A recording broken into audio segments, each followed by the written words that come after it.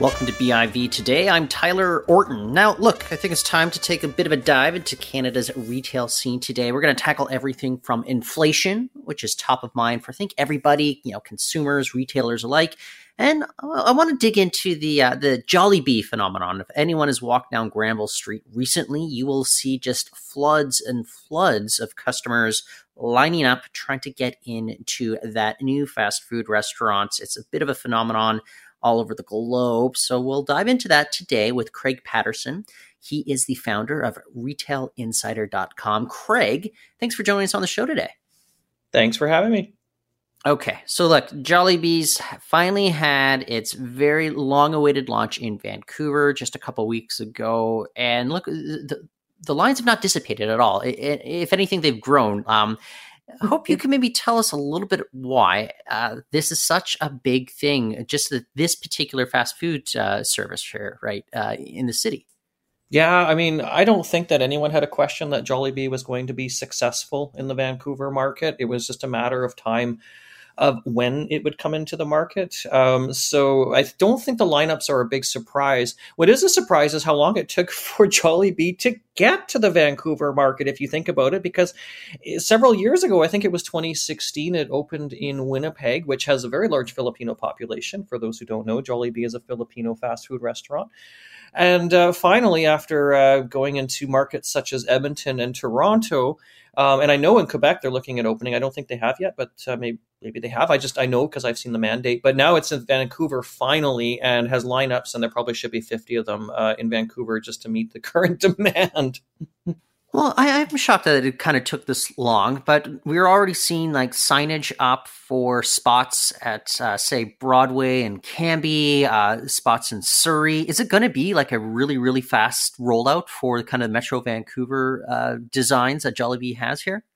Probably. I don't think you're going to see 100 of them open in a year, but you'll probably see 8, perhaps. I don't know. I'm just guessing. I don't have insider information specifically on the Vancouver market and what Jollibee has planned. But I suspect, just given what you said, I was aware as well that there were a few new locations that were opening in the region, in the Vancouver area. Yeah, there'll be several of them opening this year. I think it'll be exciting. And something that I'm almost embarrassed to say, despite the fact that I've been near various ones, I've actually not tried Jollibee yet. I plan on doing it as a special occasion. I just have not done it yet. A friend of mine from the Philippines is coming here in a couple of months, and I'm going to go with him. What are the lineups like in Toronto versus here in Vancouver, though?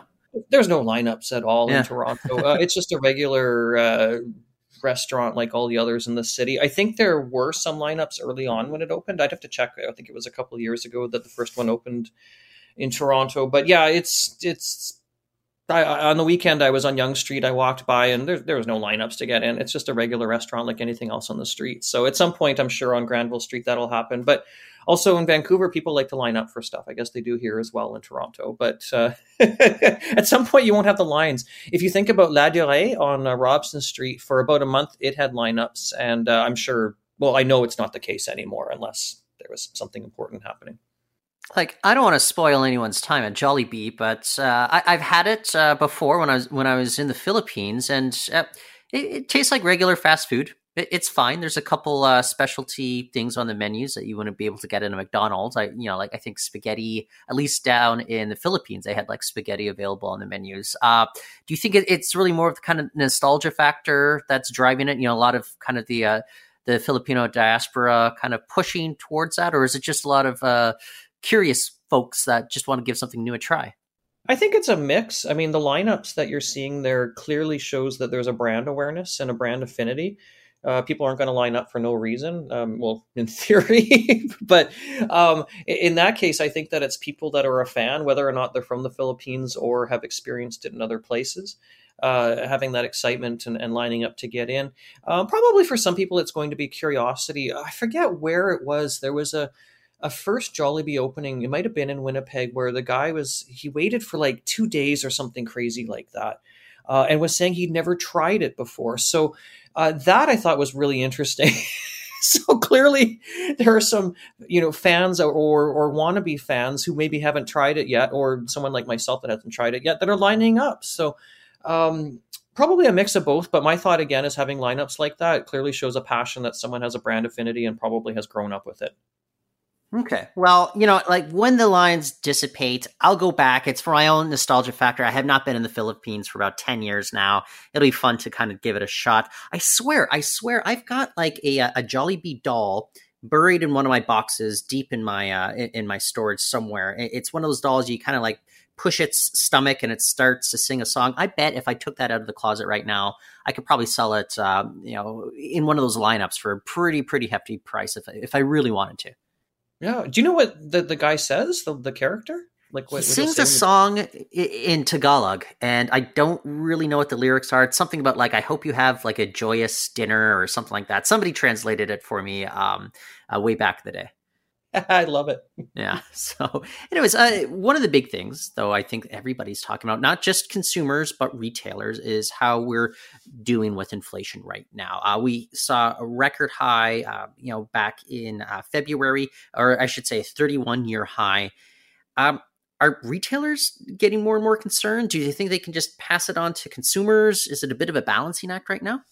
Oh, this is a tough time because we, in very, in recent memory or probably in our lifetimes, haven't seen inflation like this. I shouldn't say in our lifetimes, we have, if some of us are older and remember the 80s. But this is a really unique situation. Everyone's worried, not just retailers. I mean, retailers are worried about even just getting product on the shelves at this point, whether or not they're a grocery retailer or a fashion retailer. Uh, Supply chain has been an issue. Inflation on top of this, I mean, they're all related. Inflation is resulting in prices going up. We've seen oil prices or fuel prices going up, not just oil, but that's the primary one, which is leading to increases in prices in other areas as well. This is going to be a really, really challenging time. I know it's been reported in the media, but I think that it's probably underreported. I think there's going to be a lot more coming here, and this is going to be not good for some people, especially those who are of a limited means financially. Well, it's going to be tough, I think, for just a lot of the stores to kind of like what I think about though is like the government subsidies they're kind of drying up. Those wage subsidies, the rental help.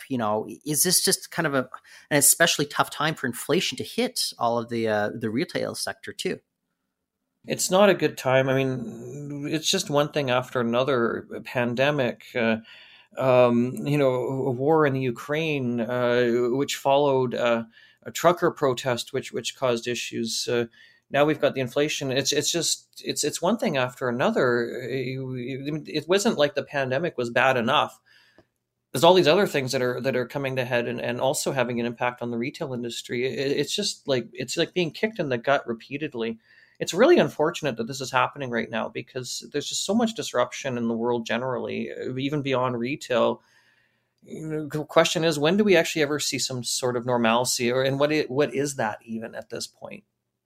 Well, the other thing, we're seeing it kind of drip out in kind of strange ways, not necessarily strange, but like look at the Loblaws, for example. They're in that like chip war with Frito-Lay / Pepsi. Um, is it possible, we could see more of those things going on if some stores are also reluctant to pass on prices to consumers that they're getting from suppliers? Absolutely, absolutely. And I mean, Frito-Lay being part of PepsiCo, there's more to the story. Um, and yeah, I think we could see other suppliers. We could see this happen, and we could see empty shelves in some grocery stores, not entirely empty grocery stores, but I think that things could get much worse. Not to scare people, but this could be just the beginning of something much bigger. If control can't be had in terms of, and perhaps that's not the best way of putting it, but if we can't get the supply chain issue in order here, there could be some really major problems in Canada in terms of food shortages. Retailers not able to stock shelves, which would lead to shortages in all kinds of different areas. I hope to goodness we can get this under control because things could either get much better or they could get much worse. And I really hope it's not the latter. Yeah, I think it's going to be tough. I wonder what the latest numbers are going to look like for March. We're going to get those, I think, within a week, maybe even less here from Stats Canada. So we'll be following that, of course. Another thing that I'm very curious about. I thought, kind of the Huawei brand was pretty much dead here in Canada. But I understand there's a story that you guys are tackling now that's those folks, the Chinese telecom giant, which, of course, we had the whole Man Wanzhou sort of controversy trial and the Michaels and everything. Well, Huawei is now launching new retail stores in Canada. Now, tell me a little bit about kind of the thinking behind this. Yeah. I mean, maybe it's a good thing that they're being done as shop-in stores inside of Canada Computers. I think I'm pretty sure I didn't write the article, but I believe that's what's happening because we were also in talks to do advertising for this. So it wasn't, I had that insight. I didn't actually have the editorial insight. I was doing the advertising, but yeah. And that wasn't an advertisement, by the way, just for people listening to this to know specifically, that was an editorial in Retail Insider. Yes. So we're seeing Huawei opening shop-in stores in Canada. I was kind of surprised as well, because I think that even though, Huawei might make great products and might be a great company, I think that the name has been tarnished because of all the stuff like you just mentioned with Mingwei and the whole issue around her detainment, 5G networks, the questions around that, the return of the two Michaels that was said to be in retaliation because of this whole Huawei situation with Mingwei. It's really bad PR, and so now we've got these stores opening. I wonder if they'll be embraced. Like, I'm wondering if Canadian consumers or consumers living in Canada will be shopping there. I don't know. I mean, I'm personally not, but I'm really, really just an Apple user, I guess, at this point. I'm just lazy. I just do everything through Apple. This is not an advertisement for them either. Well, do you think the brand can be rehabilitated? I mean, not my words, just some that I've heard from more than one friend, but they're just joking around calling them spy phones at this point. And once that gets into kind of the cultural consciousness, I think it's hard to kind of wipe that slate clean when it comes to branding. I don't know. Is it a tough road ahead? Yeah, absolutely. I mean, not at the. I don't want to get sued, so I'm being careful with my words. But I don't think I would get one. Sure. Huawei phone? No, I wouldn't. And maybe I should just leave it at that. But it's what you just said. I mean, maybe I should be more honest here. I don't know if I would have trust in Huawei given the entire situation that we saw over the last several years in Canada.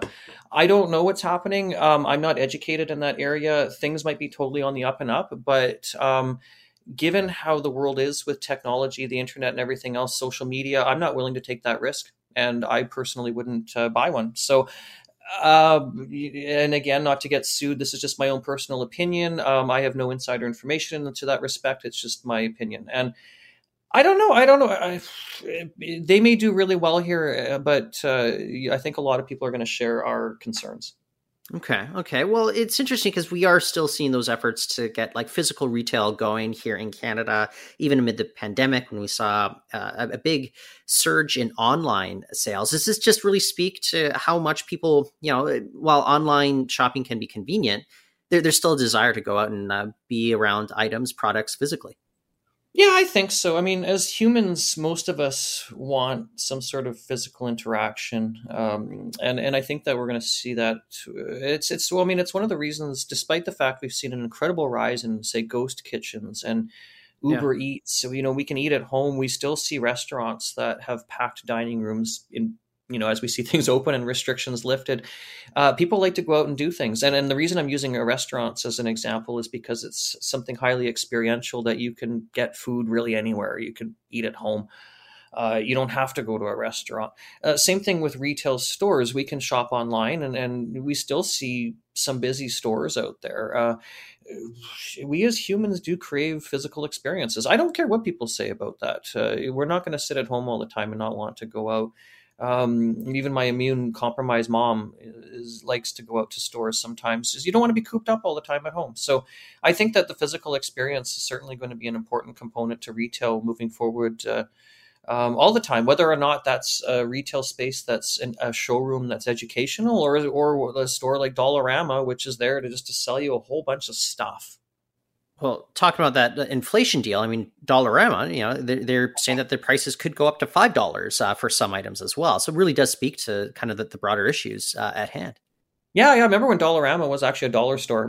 Yeah. But inflation, like you said, and that's the thing. It's incredible to have seen. I mean, I remember, and I was in. This wasn't even that long ago. Dollarama was a dollar store. There was $1.25, seemed to be a fairly typical price point, but prices continue to go up, and not everything is going to be $5, obviously. But yes, they've confirmed that some, or it looks like some items are going to be in the $5 price point that may right now be in the $4 price point.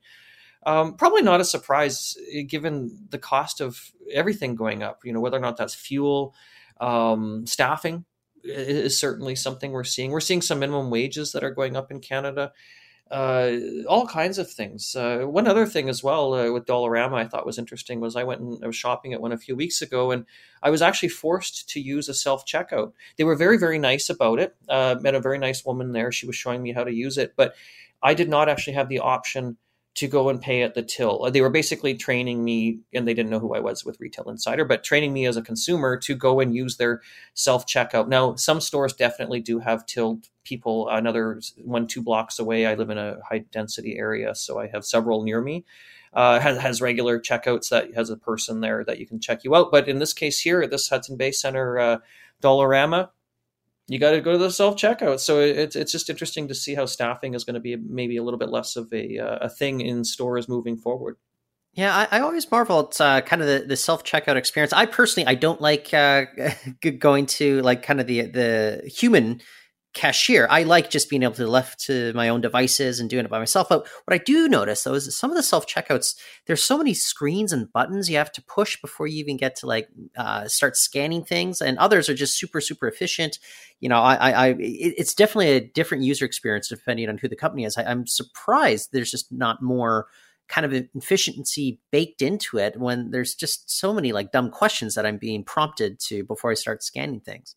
And it's interesting, not that I want to start interviewing you, Tyler, but you just said that you prefer the self-checkout. And that is actually, I find that really interesting because I don't, but maybe now I should be a little more open-minded and actually use them more because I avoid them. I'm not even sure why, but a lot of people use self-checkouts in grocery stores, I find, when you have the option. And perhaps this is something we'll see. Well, I think we will be definitely seeing more of it. But now the question is, will consumers get behind it?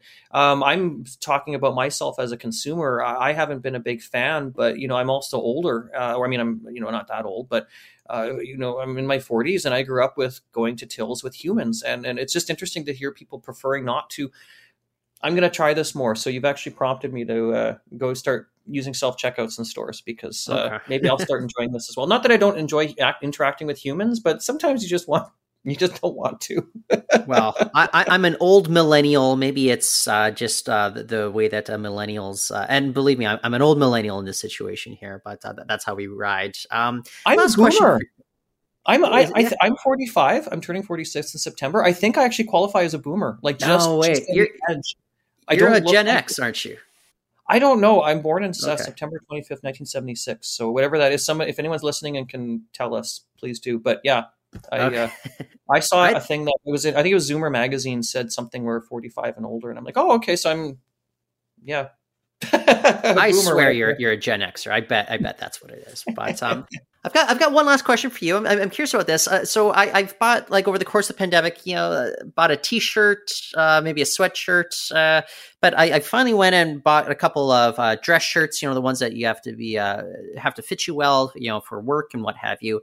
Finally did that just this past week, and you find out that the Topman brand is making a comeback. They're going to be, instead of at the Bay, they're going to be at Nordstrom. Tell me a little bit about the appeal of that brand making a comeback here in Canada.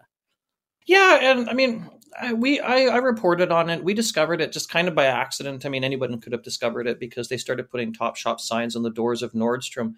I wrote a story about it just because I've been tracking Topshop in Canada for years. It's a UK-based fast fashion brand that unfortunately went bankrupt in 2020 and was shut down and acquired by ASOS, a retailer in the UK, which has brought it back. So the Hudson Bay Company for years had, for about a decade actually, had these Topshop, well, had the brand available in its stores. There's Topshop, which is like the ladies' fashions for the most part, I think, and Top Man, which is men's, which is where I would shop. But so you had various collections. Some stores just had a few racks of clothes in some Hudson Bay stores. And then in Vancouver, had a 33,000 square foot Topshop store in the basement of that Hudson Bay store downtown, which was just huge. And it was very, very nice. It was really cool. I went to the opening of that years ago.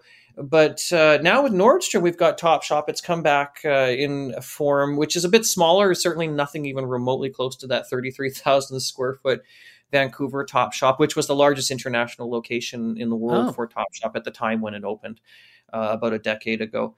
And but now with Nordstrom, it's come back. And what is the appeal? Well, it's a fashion collection at a reasonable price. That hopefully will have styling that people will like. But it remains to be seen. I mean, I had a look at some of the stuff that Topshop has at Nordstrom, and I wouldn't buy it. It wouldn't be my style. So again, being as people know my age, as I've told it here, but it's not this type of stuff I would wear. Maybe if I was 20 or 25 years younger, but it didn't look like something that I would want to wear personally. Well, so it's just interesting how, I think there is still that demand, as we've been talking about, for people to go into stores physically. There's just some items that I think work better if you're especially clothing. I think you don't, for me, unless it's a sweatshirt or a t-shirt, I'd much rather be able to like touch something, go into the dressing room right then and there, rather than wait for it to come in the mail. Yeah, and that's the thing. I mean, some people want instant gratification. I love walking out of a store with something that I bought. I mean, if I like the thing that I bought, which hopefully is the case. I've done that, recently, purchased just sweaters and whatnot. Usually they're on sale and very often at a place like Nordstrom Rack. But walking out with that purchase just feels so satisfying. You're excited. Like, I got it. It's almost like a hunt. And well, I mean, I've actually never hunted or even fished, but I'm imagining that's what it would be like. Sure. I've got my catch. In this case, it was a couple of great sweaters and a jacket. And I mean, you can order something. Now, then there's actually gratification on both sides, because if you get a package in the mail, it's almost like, that Christmas time pack, getting a present, right? It's like getting a gift. I find sometimes I get excited when I get packages, but I also love being able to buy something and bring it home and just have it. So I guess both are gratifying in their own way, whether or not you're getting a present, which you bought for yourself, which is being delivered, or if you bought something in the store and you're bringing it home immediately. Well, Craig, I could pick your brain even longer, but I just want to thank you for right now for joining us on the show today. But thank you once again. You're always available here at BIV. Great. Thank you for having me again. That is Craig Patterson. He is the founder of RetailInsider.com. And that is it for the show today. In the meantime, you can go to BIV.com for more stories, interviews, videos, and more. I just want to thank everyone for listening. I'm Tyler Orton.